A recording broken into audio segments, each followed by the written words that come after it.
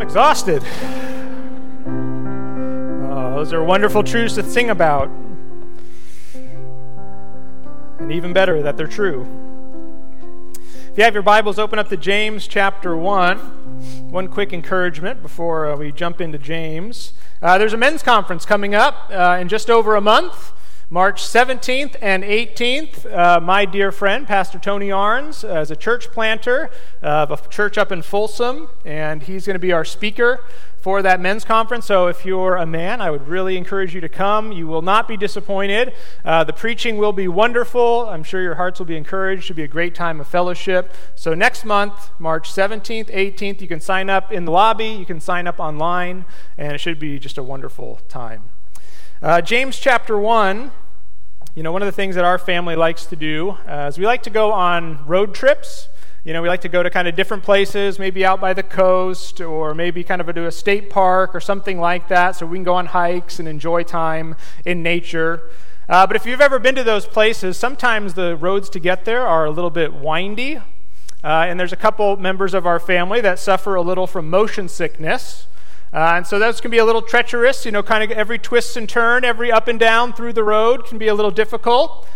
But one of the strategies that we like to use when we're in those situations is rather than look at every twist and turn that's coming up in the road, you try to find something off in the distance, something that's not changing, something that's not moving. Maybe it's a mountain or something or a big tree somewhere off in the distance. And if you focus on that, rather than on every twist and turn in the road, it helps you to not get so motion sick. I think that the Christian life is a little bit like that. There's a lot of twists and turns and ups and downs in the course of the Christian life, but if you just keep looking at all the twists and turns and ups and downs, you're liable to kind of get sick. And so what do you need to do when there's twists and turns and ups and downs? Focus on something off in the distance that doesn't change. And the thing that James wants to encourage us through this text this morning is that you can trust and fix your attention on the unchanging goodness of God. So in the midst of the trial, when you're tempted to sort of have tunnel vision, where all I can see is how I don't like this situation that I'm in, turn your gaze up and focus on the unchanging goodness of God. Look at verse 17. Every good gift and every perfect gift is from above, coming down from the Father of lights, with whom there is no variation or shadow due to change. That's where James wants us to focus. In the midst of our trials, in the midst of our difficulties, focus on the unchanging God. Let's pray, and we'll look at this. Father, trials are difficult. There's no getting around it. The very reason they are trials is because we don't like them. We wish we didn't have to go through them. We wish that they would be over quickly. And sometimes when we're in the midst of them, we actually are tempted to think that you've changed, that you're not being good to us anymore, or that maybe we did something wrong and you're punishing us for something we did. But that's not who you are. You're the Father of lights who only knows how to give good and perfect gifts. And so if we come to a trial in our life, we can trust that it's coming from your good hand. And that's hard to do. It's hard to do because trials are painful, trials hurt, trials cause us anxiety, and we don't know if and when they're going to end or how. But may we focus on you, and may you even give us joy in the midst of our trials, knowing that they're coming from you, and they are part of your good and perfect gifts. For this we need your help. It's humanly impossible to have this perspective apart from your help. So help us this morning, encourage us through your word. We pray in Christ's name, amen. So James is going to outline 4 different ways that you can trust God in the midst of your trials. And the first is this: rejoice in his purpose. Verse 2, chapter 1. Count it all joy, my brothers, when you meet trials of various kinds. For you know that the testing of your faith produces steadfastness. And let steadfastness have its full effect, that you may be perfect and complete, lacking in nothing. Right? This is James. He's writing to this group of people. They're spread out. They're being persecuted. They're in hard situations. They're in the midst of trials. And he opens this letter. First two words after he gives his greeting is this: all joy. Consider it. My brothers and sisters. Now, if you were writing a letter, what would you expect to fill in after that, right? Consider it all joy, my brothers and sisters, that God saved you. Okay, yeah, I would expect something like that. Consider it all joy that Jesus laid down his life for you. Consider it all joy that God loves you and sent his Son to rescue you. How does James start this letter? Consider it all joy, my brothers and sisters, when you encounter various trials. What? The toddler who just learned how to say no and doesn't want to eat his food. Consider it joy. Maybe on the other end of the spectrum, you just got that news from the doctor that you were desperately not wanting to hear. Consider it all joy. You just got laid off from work. Consider it joy. You just had a terrible conflict in a series of conflicts with a rebellious child. Consider it all joy. James, what are you talking about? There's nothing joyful about any of those things. I don't want trials in my life. And the last thing I want to do is consider them joy. But James is going to show that God's using the trials of your life for a good purpose. Now, this doesn't mean that joy is the only emotion that you have in the midst of a trial. Right? When you get sad news, you can be sad. If you get that report from the doctor, and the doctor says it looks like you have months, you can be sad. You don't have to just put a smile on your face and fake it. You can be sad, but you can also be joyful. This also doesn't mean that the trial itself is enjoyable, right? We're not masochists, right? There's nothing enjoyable about sickness, sadness, uncertainty. Sometimes the trials we're in, they're a result of somebody else's heinous sin against us. And there's nothing joyful about that person's sin against us. But God says you can have joy even in the process, even when life is hard, because he's at work in the midst of the trial. And so how can you have joy in the midst of a trial? That's what he's going to talk about, verse 3. He says, count it all joy, verse 3, because you know something. What do you know? You know that the testing of your faith produces steadfastness.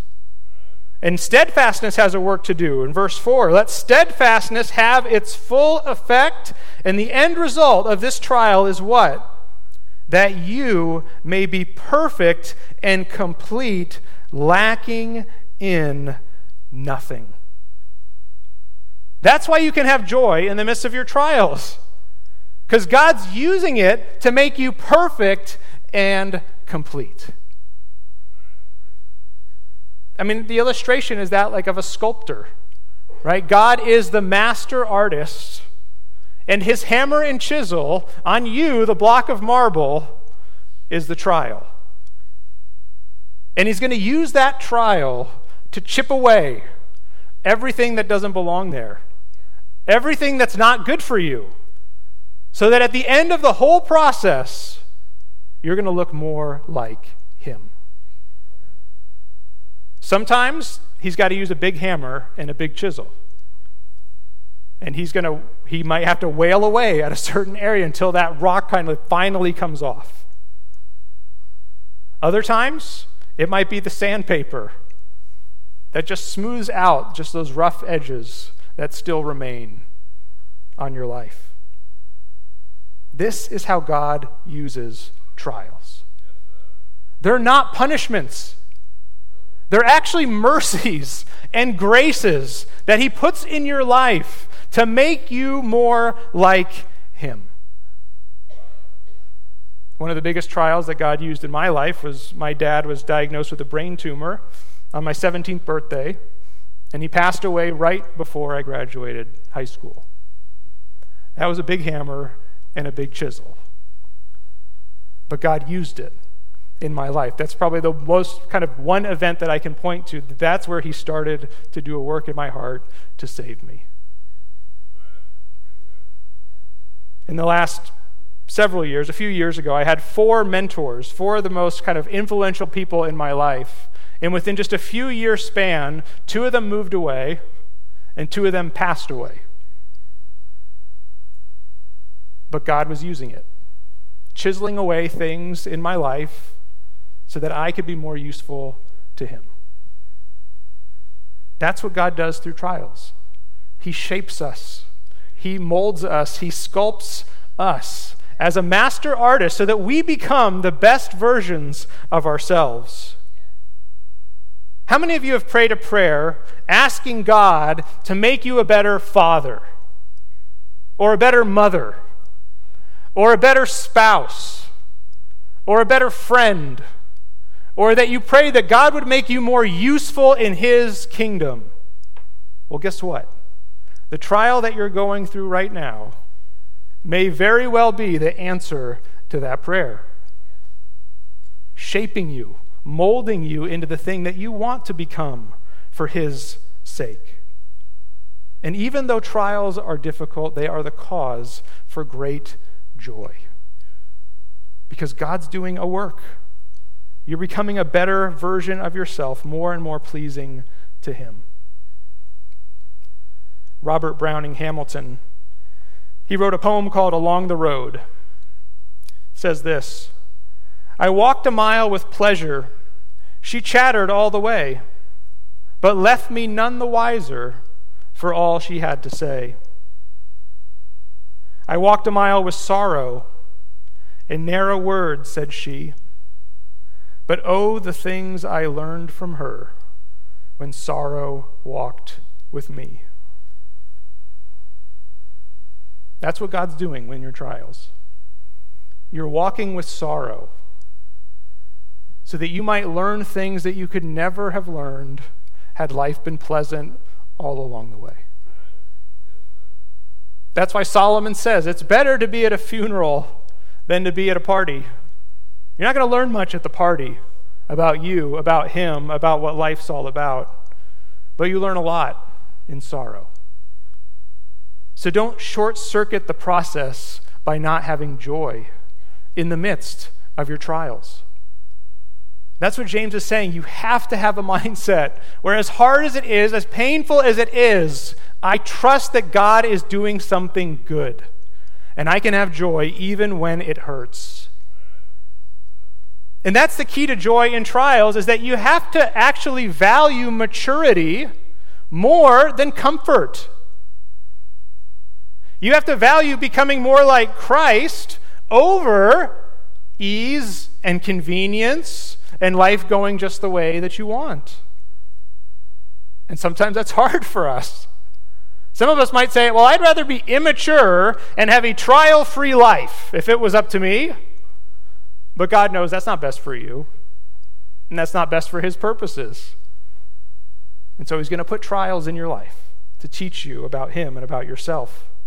2 Peter 1, 8 through 10 talks about how if God is maturing your character over time, that the end result will be that you are fruitful and that you will never fall. And so maturity is of great value to you. Maturity is also of great value to you because it glorifies God. 1 Peter 1, 6 and 7 talks about that you're encountering trials so that the tested genuineness of your faith, which he says is more precious than gold, might be found to result in praise and glory and honor going to him. And so trials, God maturing you through trials, is a way that he ends up being glorified. right? Think about Job. Job was a man who lost everything, right? His whole family, all his kids were taken away. They died. All his possessions taken away. His wife was spared, but then his wife says, well, why don't you just curse God and die? And Job doesn't know what's going on behind the scenes. Right? We do. We get to read the story. We get to see that, Satan came to God and God said, you're not allowed to touch him. You're not allowed to kill him. But what was Satan's accusation? He only loves you because you give him everything that he wants. And if you started taking those things away, what's Job going to do? He's going to curse you to your face. And what happens? God lets Satan take those things away. Why? Because it's going to show that Job doesn't love God just because God gives him everything he wants. Job loves God because of who God is. And if he takes everything from me, I'm not going to curse him to his face because he's good and he's loving and he is my Redeemer. It could be that the trials that you're going through right now, they are a divine stage for all of those around you to show that God is of supreme value. That when everything's falling apart, you're not going to say, I don't know what God's doing. You're not going to walk away. You're going to say, I'm going to trust him anyway. Because he's only good. He's good if I get nothing out of this life, because I'm looking forward to eternity with him. So consider it joy when you encounter various trials, because God's doing a good work in you. Now, trials are difficult, and sometimes we don't know which way to turn. So the second thing that James wants us to do when we're in the midst of a trial is ask for wisdom. Ask for his wisdom. Look at the end of verse 4. The end result of this trial is that you would be perfect and complete, lacking in nothing. Verse 5, if any of you lacks wisdom. Right? So that you're in the midst of this trial, you find, I am lacking something. I'm lacking the wisdom to know how to navigate this trial. So what does James say to do? Let him ask God, who gives generously to all without reproach, and it will be given to him. But let him ask in faith with no doubting. For the one who has doubts is like a wave of the sea that is driven and tossed by the wind. That person must not suppose that he will receive anything from the Lord. He is a double-minded man, unstable in all his ways. So James is envisioning you're in the midst of this trial.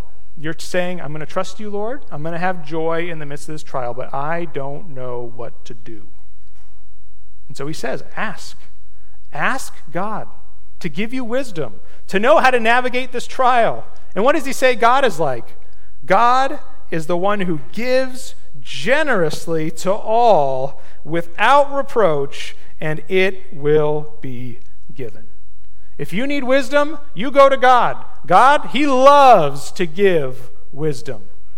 So what is giving you? What is wisdom? Well, wisdom's a little bit different than knowledge, right? Knowledge is I know all the facts. Wisdom is I have the ability to take all of these facts and apply them in a beautiful way, right? Think of it like this. There's facts you know about a bear, right? A bear is a big animal. They can actually run kind of fast. They have big claws. They have big teeth. So those are all the facts that you know. That's the knowledge that you have about a bear. But wisdom says, because of all these facts, I'm going to apply it in a most beautiful way that I'm never going camping.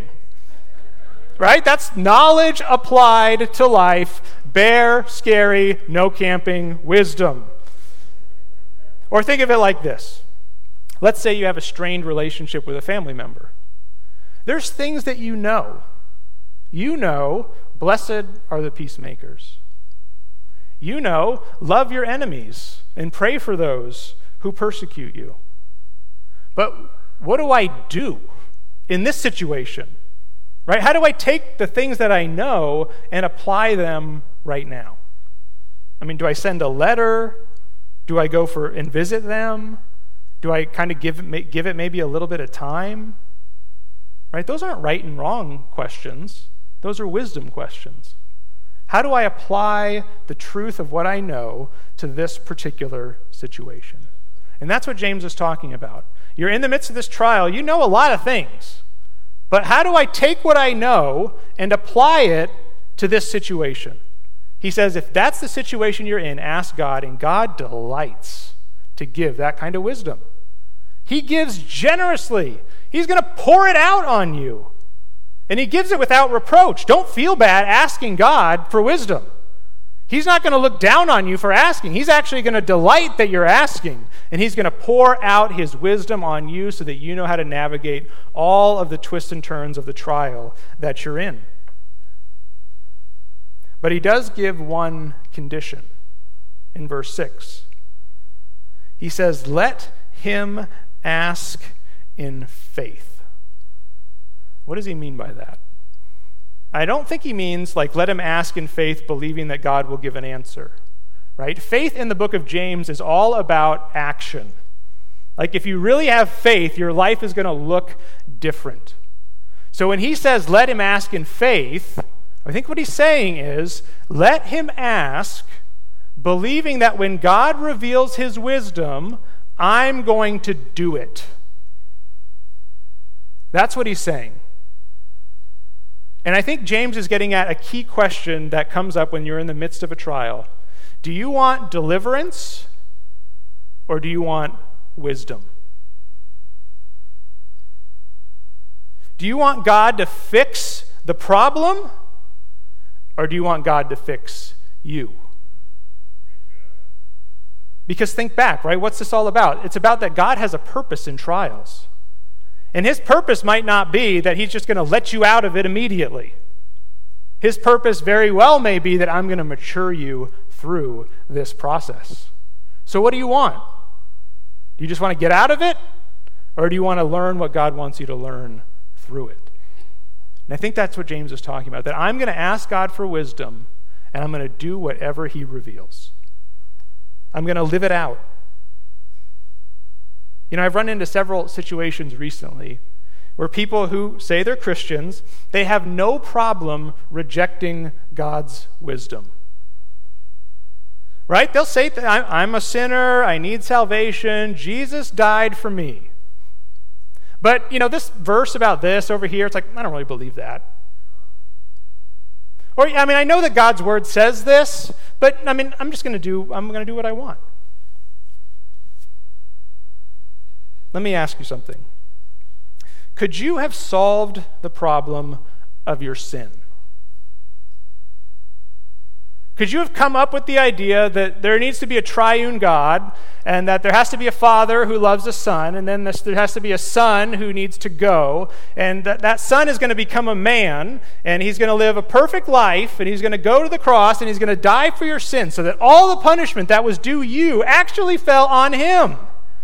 And so God can be just and the justifier of all those who put their faith in him. Could you have come up with that?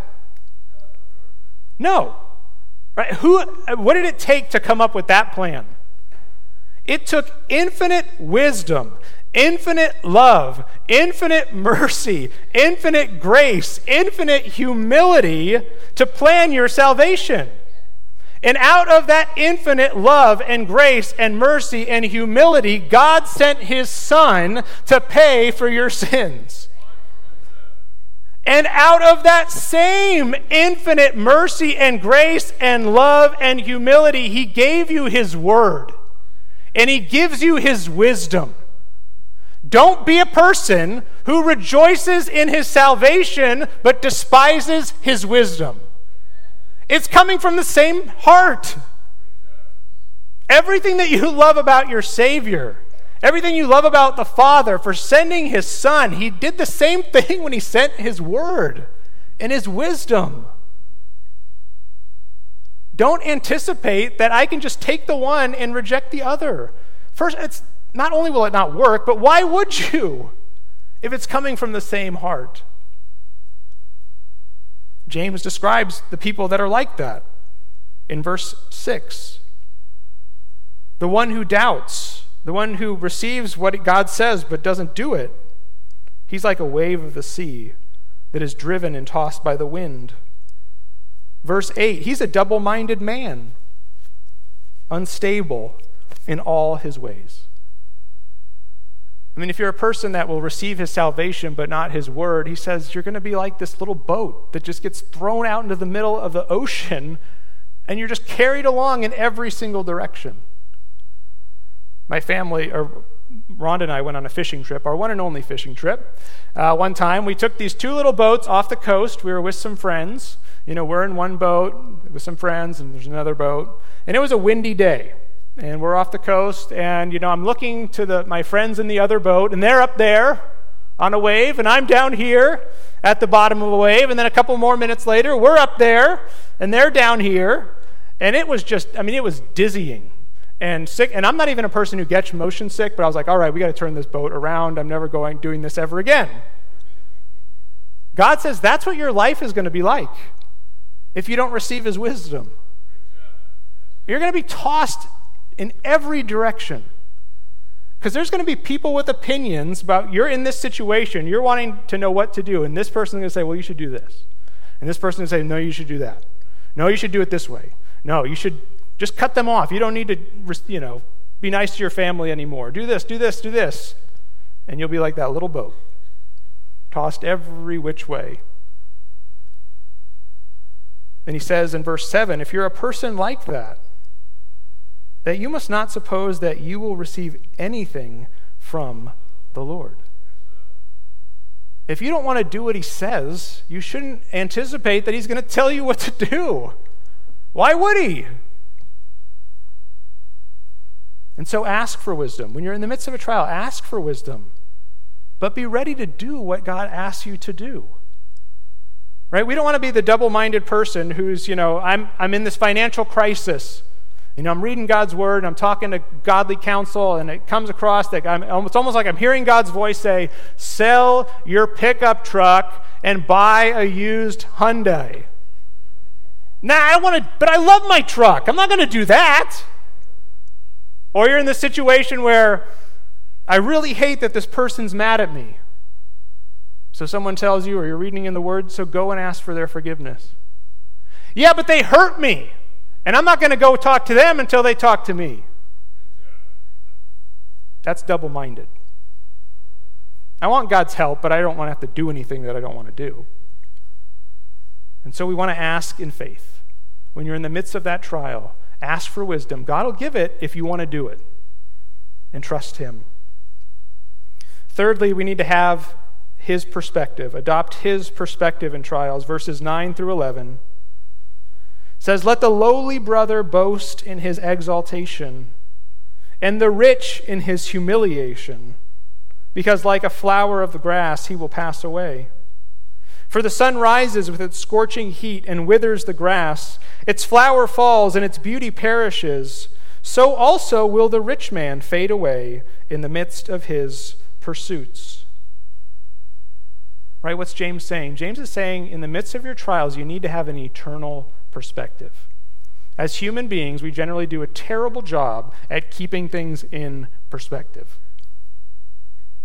Right? Our natural response is not to view our lives in light of eternity. Right? Our natural response is to say, this hurts. I don't like this. Get me out of it. And God's saying, you need to zoom out and not have the tunnel vision where all you can see is that trial.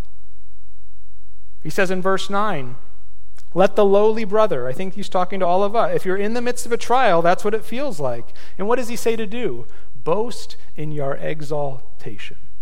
In other words, as hard as it is, and even if there's no light at the end of the tunnel, there is going to be an end.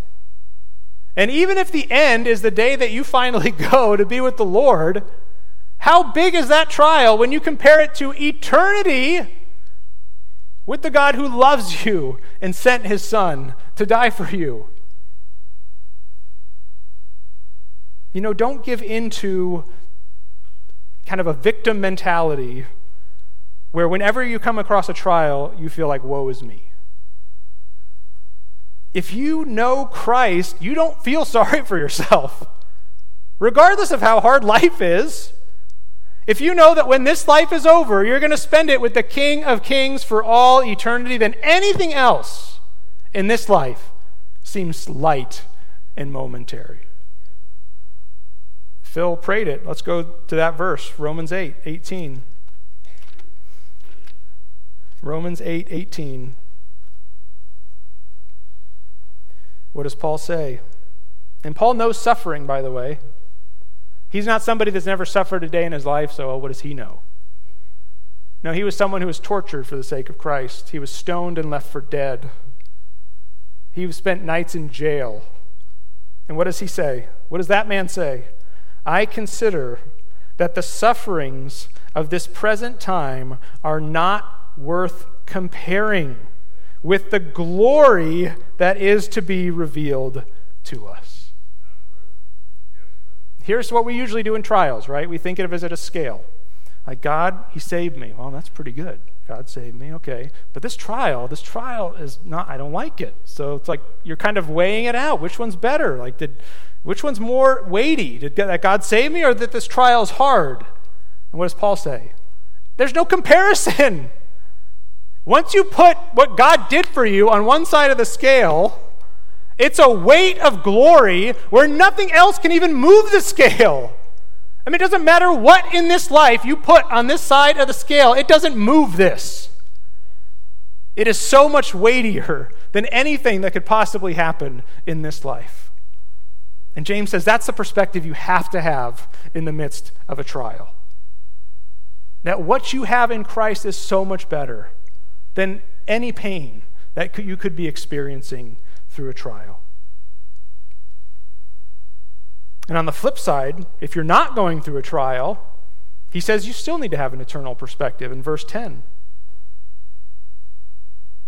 The rich needs to boast in what? His humiliation. Because like a flower of the grass, he will pass away. And I think he's talking to Christians. I don't think he's talking to rich unbelievers. I think he's talking to rich Christians that you need to have an eternal perspective as well. You need to realize that everything that you have, all the riches that you have, one day they're all going to fade away. Maybe sooner than you think. And so what should you do? I should boast in my humiliation. I should boast in the fact that I'm nothing. And my life will soon be over. So I'm not taking pride in my riches. I'm not taking pride in the fact that life is going well. And in fact, I might use those riches to bless somebody else whose life is not going very well right now. I'm going to use my riches for the sake of Christ because that's going to last. So adopt his perspective, an eternal perspective in the midst of your trials. And then lastly, recognize his goodness. Verse 12, blessed is the man who remains steadfast under trial. For when he has stood the test, he will receive the crown of life, which God has promised to those who love him. So God's going to be the one who sustains you in the midst of a trial. And then when you get to the end of it, he's going to give you a crown for the work that he did in your life. But it's like, I'll take it. That sounds good. But there's another temptation that comes, or there's another factor that comes in, is that trials often lead to temptation. Look at verse 13. Let no one say when he is tempted, I am being tempted by God. For God cannot be tempted with evil, and he himself tempts no one. But each person is tempted when he is lured and enticed by his own desire. Then desire, when it has conceived, gives birth to sin, and sin, when it is fully grown, brings forth death. Do not be deceived, my beloved brothers. It's natural that James would go here, right? Because what happens in the midst of a trial? Life is hard. When life is hard, what do we want to do? I want to make something enjoyable. I don't want it to be hard anymore. So I'm going to sin to stop this situation. Or I'm going to sin to forget about this situation. And James knows that that's real. But if you do that, what does he say? Don't think for a minute that God had anything to do with you falling to that temptation. right? What's a trial? A trial is something good. It's something used by God, and your response is to be joy. And when your response is joy, he produces maturity. What's temptation? Temptation is something that comes not from God. It comes from within. And that temptation wants you to do what? To sin. And what's going to be the result of that? Death. So there's a different source. A trial comes from God. A temptation comes from within. There's a different response. A trial should have the response of joy. Temptation has the response of sin. And the result is different. Trials, the result is maturity. Temptation, the result is death. And so he says, totally reject the thought that temptation comes from God. Sometimes we'll sin, and then we'll get on the other side of it, and we'll think, God, how could you let me do that? Right? We're driving to the liquor store. God, how could you be letting me do this right now? It's like, did God put the key in the car? Did God get in the car? Who's doing that? You're doing that, not God.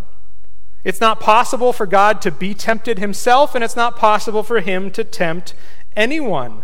Temptation comes from within. And that's a scary thought, actually. Because there's no devil made me do it in these verses. Right? It's not that the devil's throwing out all of these different things to you.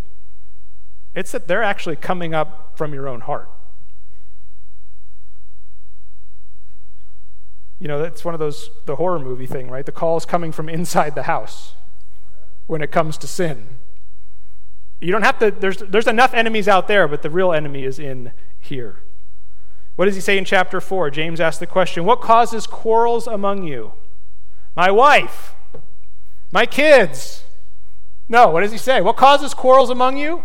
Don't they come from your own desires? And so we want to be very wise about when temptation comes. James is also making it very clear that sin is not an event. Sin is a process. No one just, at a snap of the finger, all of a sudden I sinned. What does he say happens?